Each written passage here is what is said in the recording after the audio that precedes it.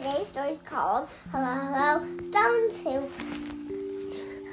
Today's story is called Stone Soup by John J. Muth.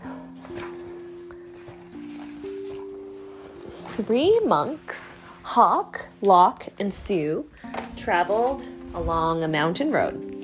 They talked about cat whiskers, the color of the sun, and giving.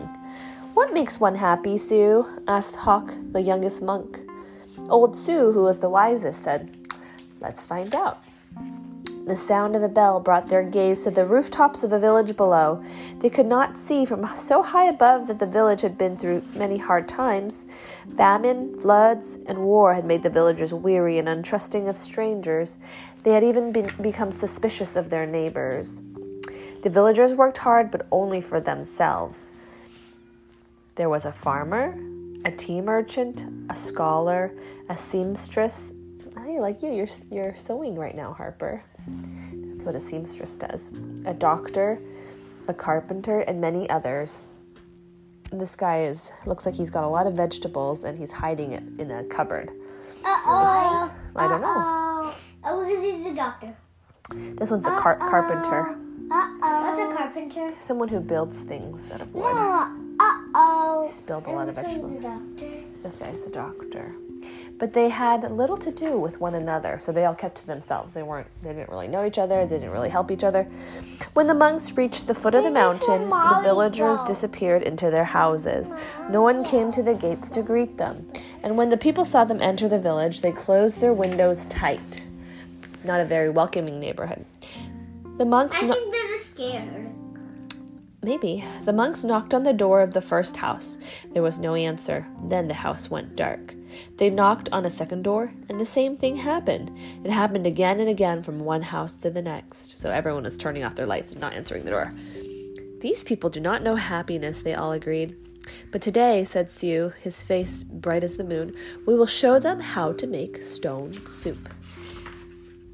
They gathered twigs, branches, and made a fire. They placed a small tin pot on top and filled it with water from the village well. A brave little girl who had been watching came to them and said, "What are you doing?" she asked. "We're gathering twigs," said Locke. "We're making a fire," said Hawk. "We're making stone soup and we need 3 round, smooth stones," said Sue. The little girl helped the monks look around the courtyard until they found just the right ones. Then they put them in the water to cook. "These stones will make excellent soup," said Sue. "But this very small pot won't make much, I'm afraid." "My mother has a bigger pot," says the girl. The little girl ran home, and she started to take the pot. Her mother asked her what she was doing. 3 strangers are making soup from stones," she said. "They need our biggest pot." Said the girl's mother. "Stones are easy to come by. I'd like to learn how to do that." The monks poked the coals. As smoke drifted up, the neighbors peered from their windows. The fire in the large pot in the middle of the village was a true curiosity. One by one, the people of the village came out just to see what this stone soup was. Look, they're all looking at their windows. "Of course, old-style stone soup should be well seasoned with salt and pepper," said Hawk. "That's true," said Locke as he stirred the giant pot filled with water and stones. "But we have none." "I have some salt and pepper," said the scholar, his eyes big with curiosity. Bless you. He disappeared and came back with salt and pepper and even a few other spices. Sue took a taste. "The last time we had soup stones of this size and color, carrots made the broth very sweet." "Carrots?" said a woman from the back. "Oh, I might have a few carrots, but just a few." And she ran off, but then she returned with as many carrots as she could carry and dropped them into the pot. She doesn't have a few. She has like She has a ton.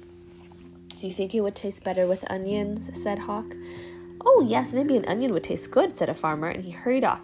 He returned in a moment with 5 big onions, and he dropped them into the bubbling soup. "Now that's a fine soup," he said. All the villagers nodded their heads, as the smell was very agreeable. "But if we only had some mushrooms," said Sue, rubbing his chin. Several villagers licked their lips. A few dashed away and returned with fresh mushrooms, noodles, pea pods, and cabbages. Ooh, lots of things put in the soup. Something magical began to happen among the villagers. As each person opened their heart to give, the next person gave even more. As this happened, the soup grew richer and smelled even more delicious. It's so nice that everybody's adding more ingredients to the soup one by one. I've heard stone soup before. Yeah, me too. So like a villager, and he arrived. I heard in Homer, he arrived and he made stone soup because all of the villagers were really rude and they didn't share anything. But then they started sharing a lot. And then another one was in those stories everywhere, and it was a woman. Yeah, so there's different versions of this story. All right. And I think that this version takes place in China. I imagine the emperor would suggest we add dumplings, said one villager, and bean curd, said another. How about cloud ear and mung beans and yams, cried some others. And taro root and winter melon and baby corn, cried other villagers. Garlic, ginger root, soy sauce, lily buds. I have some, people cried out. And off they ran. Look at all these people, returning with all they could carry. The monks stirred and the pot bubbled. How good it smelled, how good it would taste, how giving the villagers had become. Wow, look at this huge table.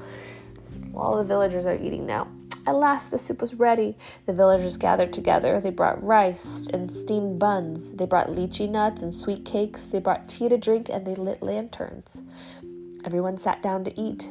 They had not been together for a feast like this for as long as anyone could remember. After the banquet, they told stories, sang songs, and celebrated long into the night. What is this story? I don't know. Looks like there's a dragon in the story they're telling. That's Nyan. Oh, maybe that's the lady that was in the Fly to the Moon. Oh, I don't know. Because she looks like that. Could be. Because that's Nyan. That's definitely Nyan. The dragon, yeah. And they unlocked their doors and took the monks into their homes and gave them very comfortable places to sleep. In the gentle spring morning, everyone gathered together near the willows to say farewell. Thank you for having us as your guests, said the monks. You have been most generous.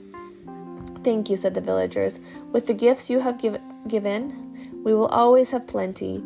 You have shown us that sharing makes us all richer. And to think, said the monks, to be happy is as simple as making stone soup. The end. That's a nice story about sharing and giving and doing something together to make something awesome. That little girl started it. She did, yeah. The end.